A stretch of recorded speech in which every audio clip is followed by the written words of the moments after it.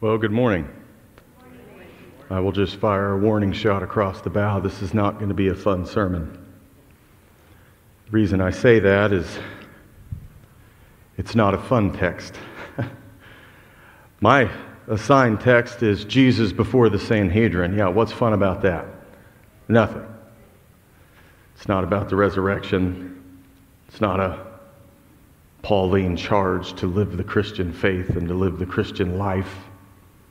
It's not an instructional text like in 1st and 2nd Timothy. It's a narrative about our Savior and what He endured. And I can tell you, He endured a whole lot more than the cross. And we can see it in this text, but we tend to fall short of really examining Scripture, and what we tend to do is just kind of read the black and white or black and red words of Jesus and kind of do the checks in the boxes. Okay, He was in the upper room, check. Okay, He crossed the Kidron Valley and went into Gethsemane, check. Okay, He went before the Sanhedrin, check. He went before Pilate, check. All the way to the cross, all the way to the resurrection, and we kind of go, okay, cool. We serve a risen Savior. But we fail more often than not to read between the lines and to really try to see the canvas in which those words are written. And we fail to really try to put ourselves in Jesus' place. We saw a video of Andrew. We've got Andrew, our preacher, and several people from here gone this week because they're over in Israel walking in the footsteps of the Savior, apparently even sailing like the Savior possibly did.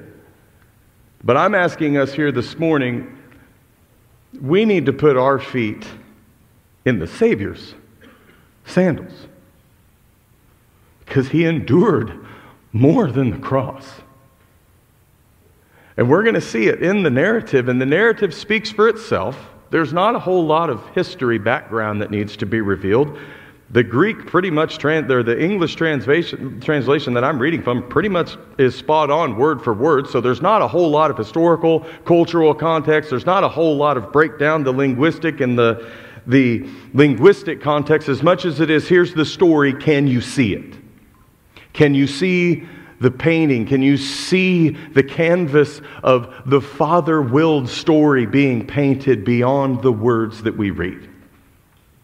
So in that, if you have your scriptures this morning, either on your devices, or actually maybe some of you are holier and bring your Bibles to church, maybe, we can dive into God's Word together, because I am an old school preacher. I don't like PowerPoint. I'm not professorial like Andrew, our main preacher. I'm old school. Let's go to the text. Let's get on our devices and let's read it together. In John chapter 18 is our text this morning, our main text.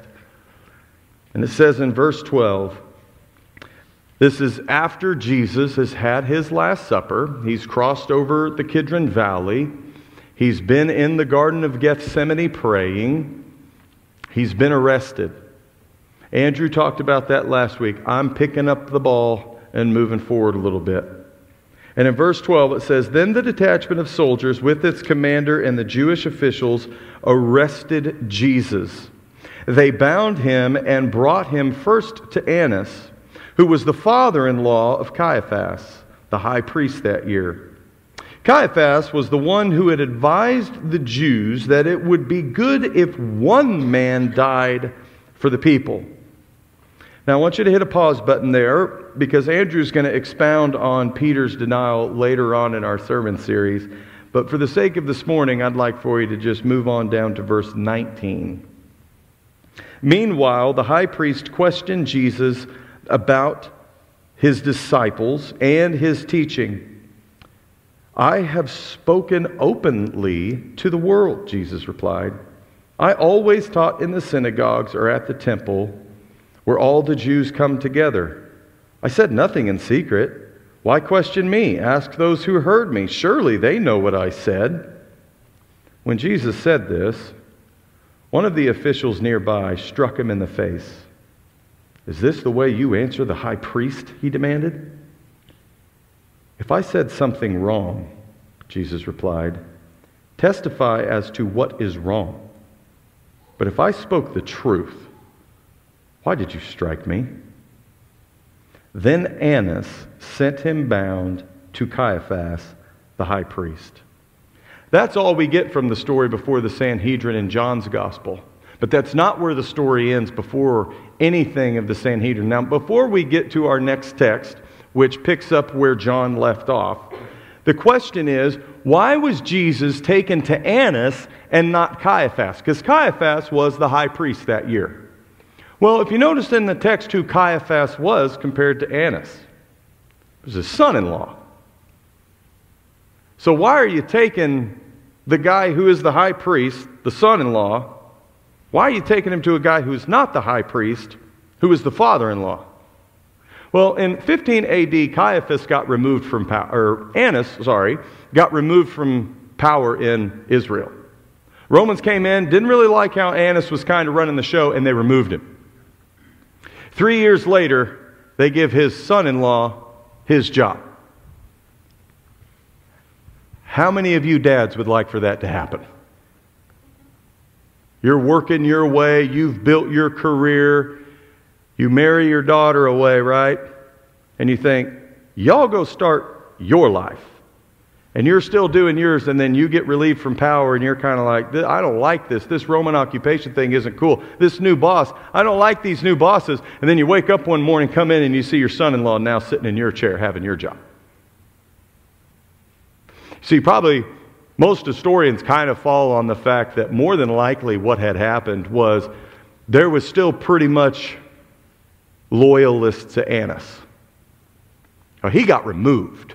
They just gave it to his son-in-law. We're going to take it to him. He's the guy really in charge. He's the guy really behind the money. You want to know who was in charge of the temple exchange with the currencies at time at Passover and different festivals of the year? Annas. So do you think Annas really liked this Jesus guy who comes in and kicks over tables and turns them over and spends time taking a whip called the Cat of Nine Tails and clearing tables, ending his business transactions that day? Do you think Annas appreciated that about Jesus? Probably not. So why would they take him to Annas? My guess would be this old boy's been boiling for a while. This Jesus guy. Now we finally got him. Oh yeah. We're going to take care of business. I'm going to make sure that it gets done. And I want to look this old boy in the face before I send him to my son-in-law. Starts to paint that canvas a little better, doesn't it? A little bit more detail, a little bit more understanding, a little bit more wickedness being revealed. But the story where John tends to kind of end his story before the Sanhedrin, Mark kind of focuses on this time before the Sanhedrin. So if you have your Bibles and you got them open to John, let's go ahead and turn back a few pages and let's get into Mark's Gospel. Because Mark's Gospel picks up pretty much where this portion of the story ends for John. And in John chapter 14, Mark chapter 14, it'll be in verse 53. So Mark 14:53, it says, they took Jesus to the high priest. There's your reference. The high priest. They still call Annas the high priest, even though he wasn't that year. We do the same tradition ourselves. When we say President Bush or Clinton or Obama, we still call them president even though they are not in office. So they take him to the office of the high priest, being Annas, and then it says all the chief priests, which Caiaphas would be wrapped into that group, the elders and the teachers of the law came together. Peter followed him at a distance right into the courtyard of the high priest. There he sat with the guards and warmed himself at the anthrakia, which is the charcoal fire. Keep that charcoal fire nugget, because Andrew's going to bring some more of that to light come after Easter into the resurrection appearances. But I want you to remember, he's at a charcoal fire keeping himself warm. Verse 55, the chief priests and the whole Sanhedrin were looking for evidence against Jesus so that they could put him to death. But they did not find any, Many testified falsely against him, but their statements did not agree. Then some stood up and gave false testimony against him. We have heard him say, I will destroy this man-made temple, and in 3 days I will build another, not made by man. Yet even then, their testimonies didn't agree. Then the high priest stood up before them and asked Jesus, are you not going to answer? What is this testimony that these men are bringing against you? But here's something I hope no one in this room ever experiences. But Jesus remained silent and gave no answer.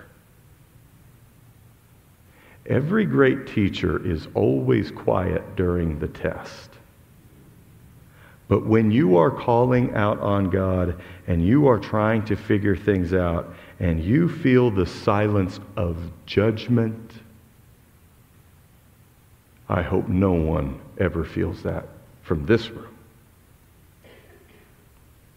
Again, the high priest asked him, are you the Christ, the Son of the Blessed One? Now, if you think Jesus isn't calculated, stand by. Verse 62, I am, Jesus said, and you will see the Son of Man sitting at the right hand of the Mighty One and coming on the clouds of heaven. Pause button. Notice how he ends it right there. No more. I'm not saying another word to you guys. I'm answering your question, and I'm giving you a statement, and I'm done. Yep, I am who you said I am, and one day you're going to see me standing at the hand of the right hand of the Mighty One and coming on the clouds of heaven. I have nothing else to say to you. The high priest tore his clothes. Here comes the dramatic moment. May he ever be a Hamilton type of scholar of a theater. Oh, let me tear my cloth. Let me signify how unrighteous this is and say, why do you need more witnesses? He asked.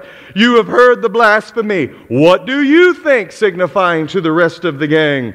They all condemned him as worthy of death. Then some began to spit on him.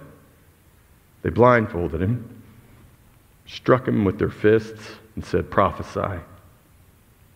And the guards took him and beat him. It's kind of an interesting story, and I'll tell you, it's not really fun. It's kind of hard to think that, not much has changed in 2,000 years of history, has it? As I was preparing for this sermon for a while, I really kind of asked a question that, I'll be honest, I asked God to maybe take me more so into my right brain this sermon than rather I'm comfortable with, and get me out of my left brain checking boxes. And he answered that prayer. I'm here to tell you, it's been a struggle for a while. The last couple of weeks, because when you really start to put yourselves into the Savior's sandals and try to envision and feel what he felt, it hurts. But if we don't do that, how can we fully appreciate what he's done for us? It's not just reading the text and going, well, that's it. Thanks, God, and that's it. We suffer with him. But how can you understand the sufferings of Christ if you yourself don't even try to put yourself there? And I'm not a guy that really likes to go there, I'll be honest. But in this story, he goes before this group of men who apparently were supposed to know the Scriptures better than anybody, who were in charge of temple treasury. They were the money workers. And then he takes them and he sees their greed. He sees their jealousy. You back up a few pages and you realize Jesus raises a man, Lazarus, from the dead. And the next sentence says, and from that moment on, they plotted to kill him. What? He brings a guy back to life. Everybody's sobbing. This should be a joyous moment. And these guys go, he's going down. Jesus faced so much more than the cross.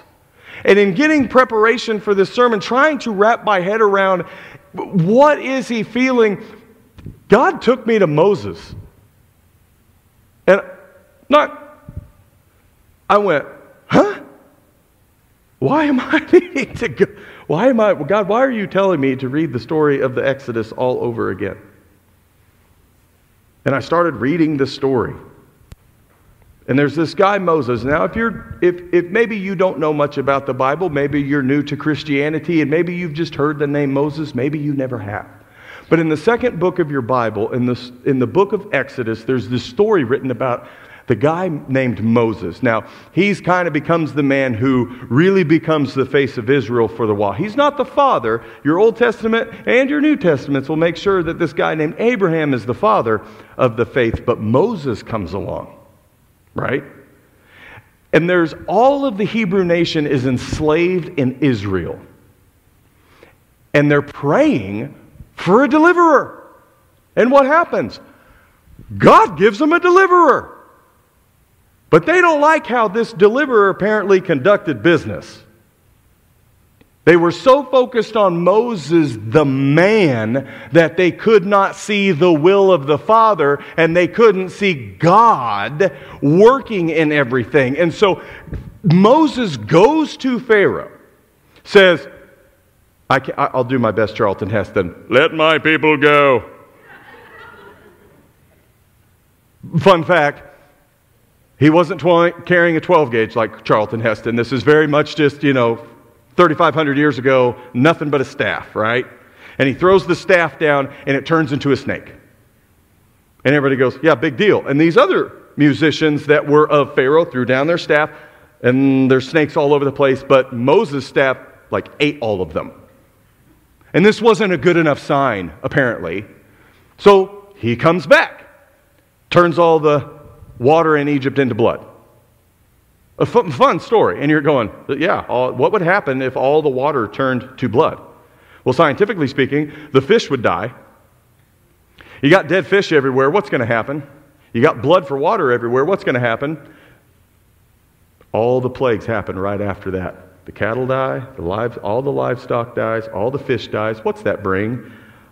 It'll bring you some maggots, it'll bring you frogs, it'll bring you flies, it'll bring all the natural elements start coming in. And people still can't see God is working. All they want to do is focus on the man of Moses. And then finally God says, all right, here's what I'm going to do. I'm going to come down to Israel myself.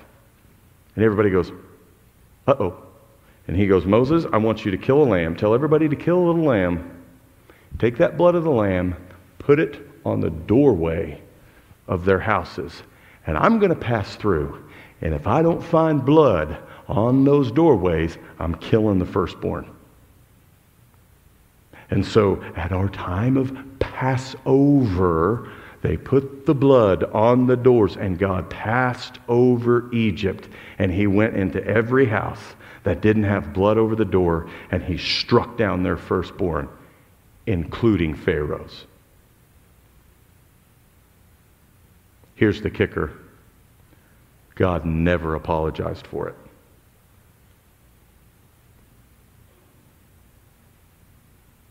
He's a different God that you may not understand. But when he's going to strike someone down, he does not apologize for it. And he strikes down the firstborn enough to where Pharaoh, with his hardened heart, which had been hardened by God, goes, Hebrews, get out. And the text says that the Hebrews literally took the treasure, the gold of Egypt, and they left Egypt.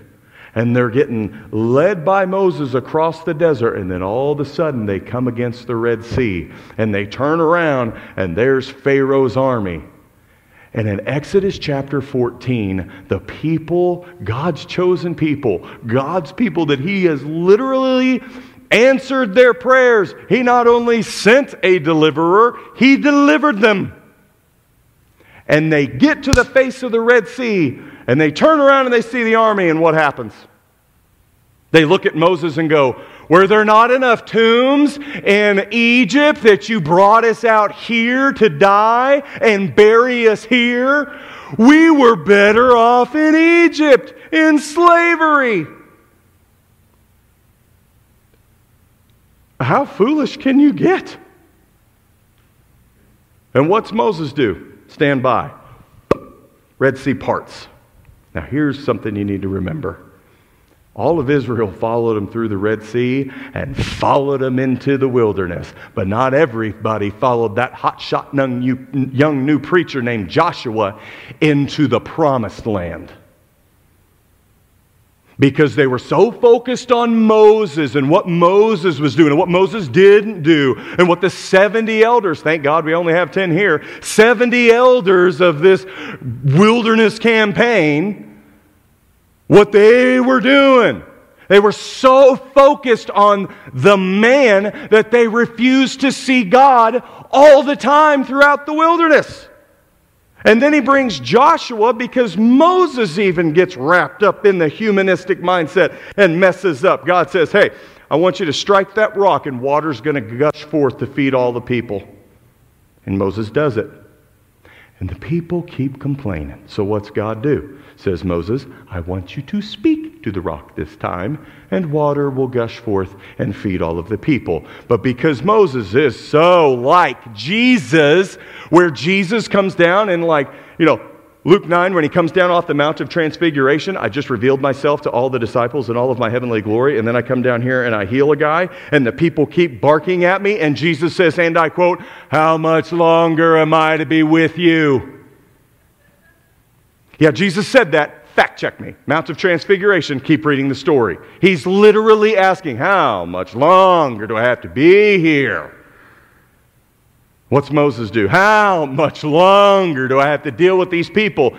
And he disobeys God, and he doesn't speak to the rock. He strikes it. And God says, you're not going into the Holy Land.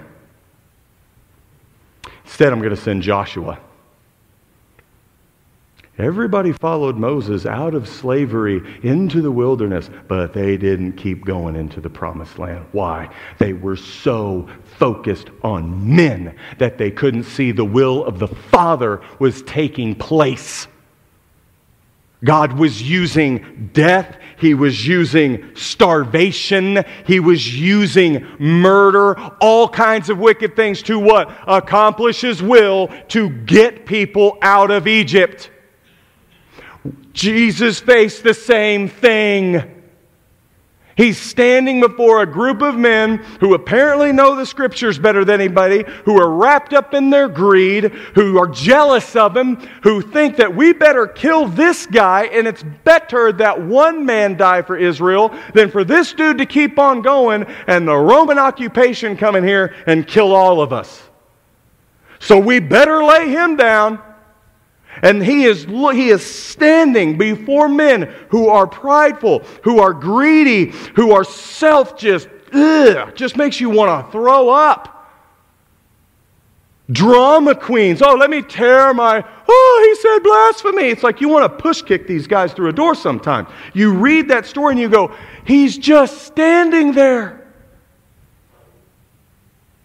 He's taken the brunt of it. The same thing that Moses did. Apparently, not a whole lot had changed in 1,500 years of human history from the time Moses walked to the time Jesus walked.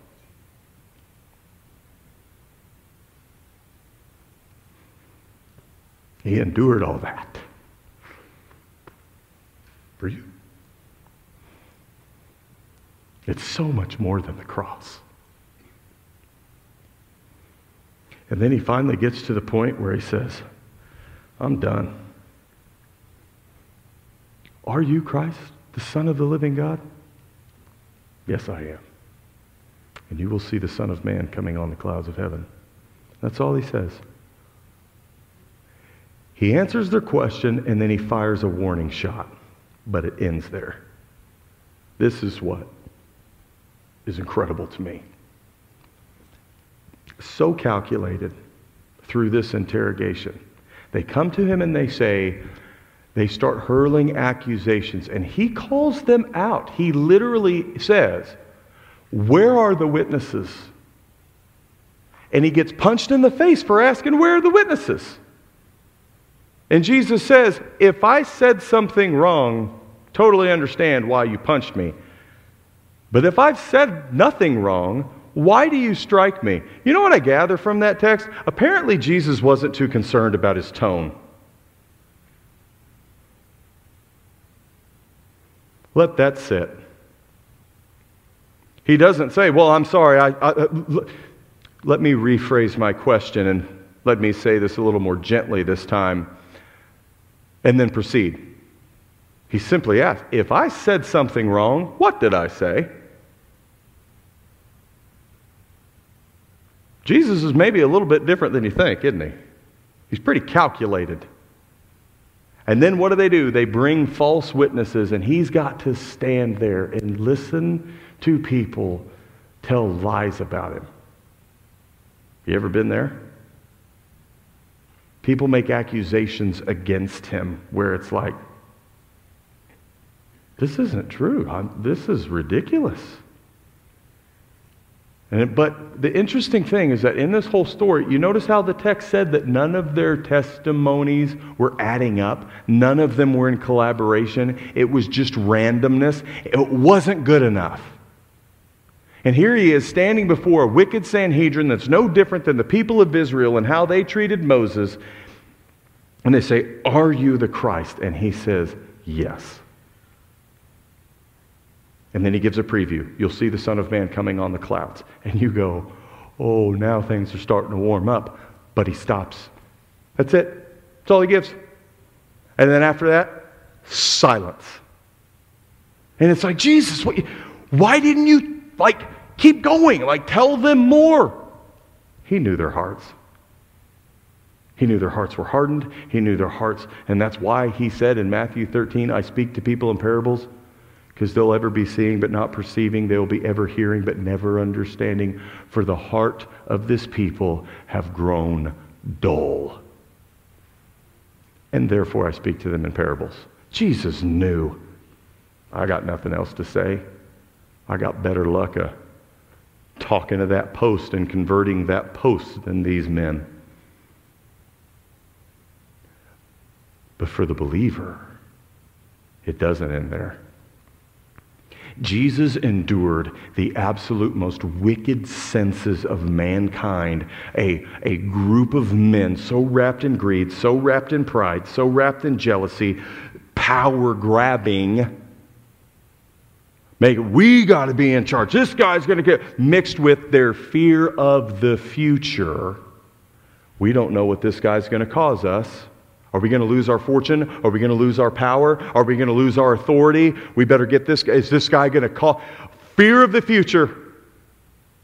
They were so focused on the man that they couldn't see God working, and that literally the God that they worshiped, who wrote about him coming, they couldn't see it because they were so focused on themselves. Can you see? Can you see how the Father is using all of this wickedness, all of this just disgusting things in life that we feel from other people? We've been put in situations with our bosses, with other people, and it makes you feel sick. Jesus felt it too. But Jesus endured that to get to the cross. God the Father used all of this because he knew this is my way, this is the way to be able to get my son to the cross. The only way that Pharaoh is going to go, all right, Hebrews, get out, is if I lay down the plagues and I kill his firstborn. The only way that I can get my son to the cross is if he is put to death by the religious leaders whose hearts are equally as hardened. I am using the schemes of the devil to undo the works of the devil, to get my son to the cross so that he can conquer death and rise again. I am using disunity to bring about unity. I am using the disunity between a Sanhedrin, a group of religious leaders, and my son to bring unity with my son and the rest of the world. Can you see how the Father's orchestrating all things? But if you sit in your pew and all you see is what mankind does, you're still missing Him. Don't miss the Father's will in all things. And when it doesn't make sense to you, the sea will part. When it doesn't make sense to you, He will show up, and He won't be afraid to show off. And it may be in a manner that you're not used to, that you don't like, that gets you outside of your proverbial box, but it's still God the Father willing it, because He's got something for you. So don't ask, when you're like Jesus and you're facing situations like this, don't ask, God, why are you doing this to me? Ask God, why are you doing this for me? You're doing this for me, for your plan to bring glory to you. But in all of those things, you look at that and you go, that's what Jesus had to endure too?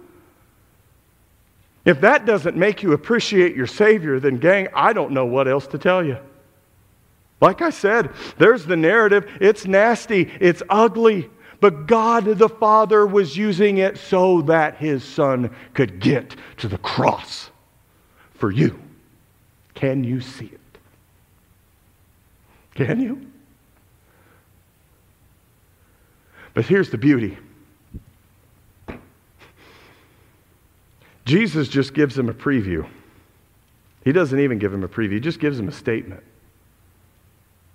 For those of us who are in Christ, if you have a Bible, you have a preview. Oh, you've got a preview. It's found in Revelation 19. In Revelation chapter 1, verse 7, it says, "Behold, the Son of Man is coming on the clouds of heaven." But in Revelation 19, where Jesus stopped before the Sanhedrin and said, "You will see the Son of Man coming on the clouds," and ends it there, He gives the believer in Christ the rest of the story. Paul Harvey's, "Now you know the rest of the story." And where so many people in this life are kind of like Roy Rogers saying, well, things aren't as good as they used to be. They never finish that sentence. Things aren't as good as they used to be, comma, and probably never was. They're so fearful of the future, but Christ gives us a hope for the future, where He stopped with the Sanhedrin and said, "You will see the Son of Man coming on the clouds." He tells you exactly what's going to happen. And it's in Revelation chapter 19, in verse 11. "I saw heaven standing open, and there before me was a white horse, whose rider is called Faithful and True. With justice he judges and makes war. His eyes are like blazing fire, and on his head many crowns. He has a name written on him that no one knows but himself. He is dressed in a robe dipped in blood, and his name is the Word of God." Does John 1 ring a bell? "In the beginning was the Word, the Logos, and the Word was God, and the Word was with God." The armies of heaven were following him, riding on white horses and dressed in fine linen, white and clean. Out of his mouth comes a sharp sword with which to strike down the nations. He will rule them with an iron scepter. He treads the winepress of the fury of the wrath of God Almighty. On his robe and on his thigh he has this name written: King of Kings and Lord of Lords. And I saw an angel standing in the sun, who cried in a loud voice to all the birds flying in midair, "Come gather together for the great supper of God, so that you may eat the flesh of kings, generals, and mighty men, of horses and their riders, and the flesh of the people, free and slave, small and great." Then I saw the beast and their kings of the earth and their armies gathered together to make war against the rider on the horse and his army. But the beast was captured, and with him the false prophet who had performed the miraculous signs on his behalf. With these signs, he had deluded those who had received the mark of the beast and worshipped his image. The two of them were thrown alive into the fiery lake of burning sulfur. The rest of them were killed with the sword that came out of the mouth of the rider on the horse, and all of the birds gored themselves on their flesh. That's my kind of general. That's my kind of God. That's my kind of King of Kings and Lord of Lords. The same one who's coming at the end, our future hope. We have no fear for the future. We know what He's going to do. He's going to return. He will come on the clouds of heaven. And when He comes on the clouds of heaven, He's going to Spartan kick the atmosphere to earth and go, I'm back. And He's going to take us home. And the dead in Christ are going to rise. And everybody that rises up against Christ, the same way the Sanhedrin rose up against Him, the same way the people were against Moses, all of that's going to happen again. But this time, instead of being victim to it, He's going to be authoritative over it.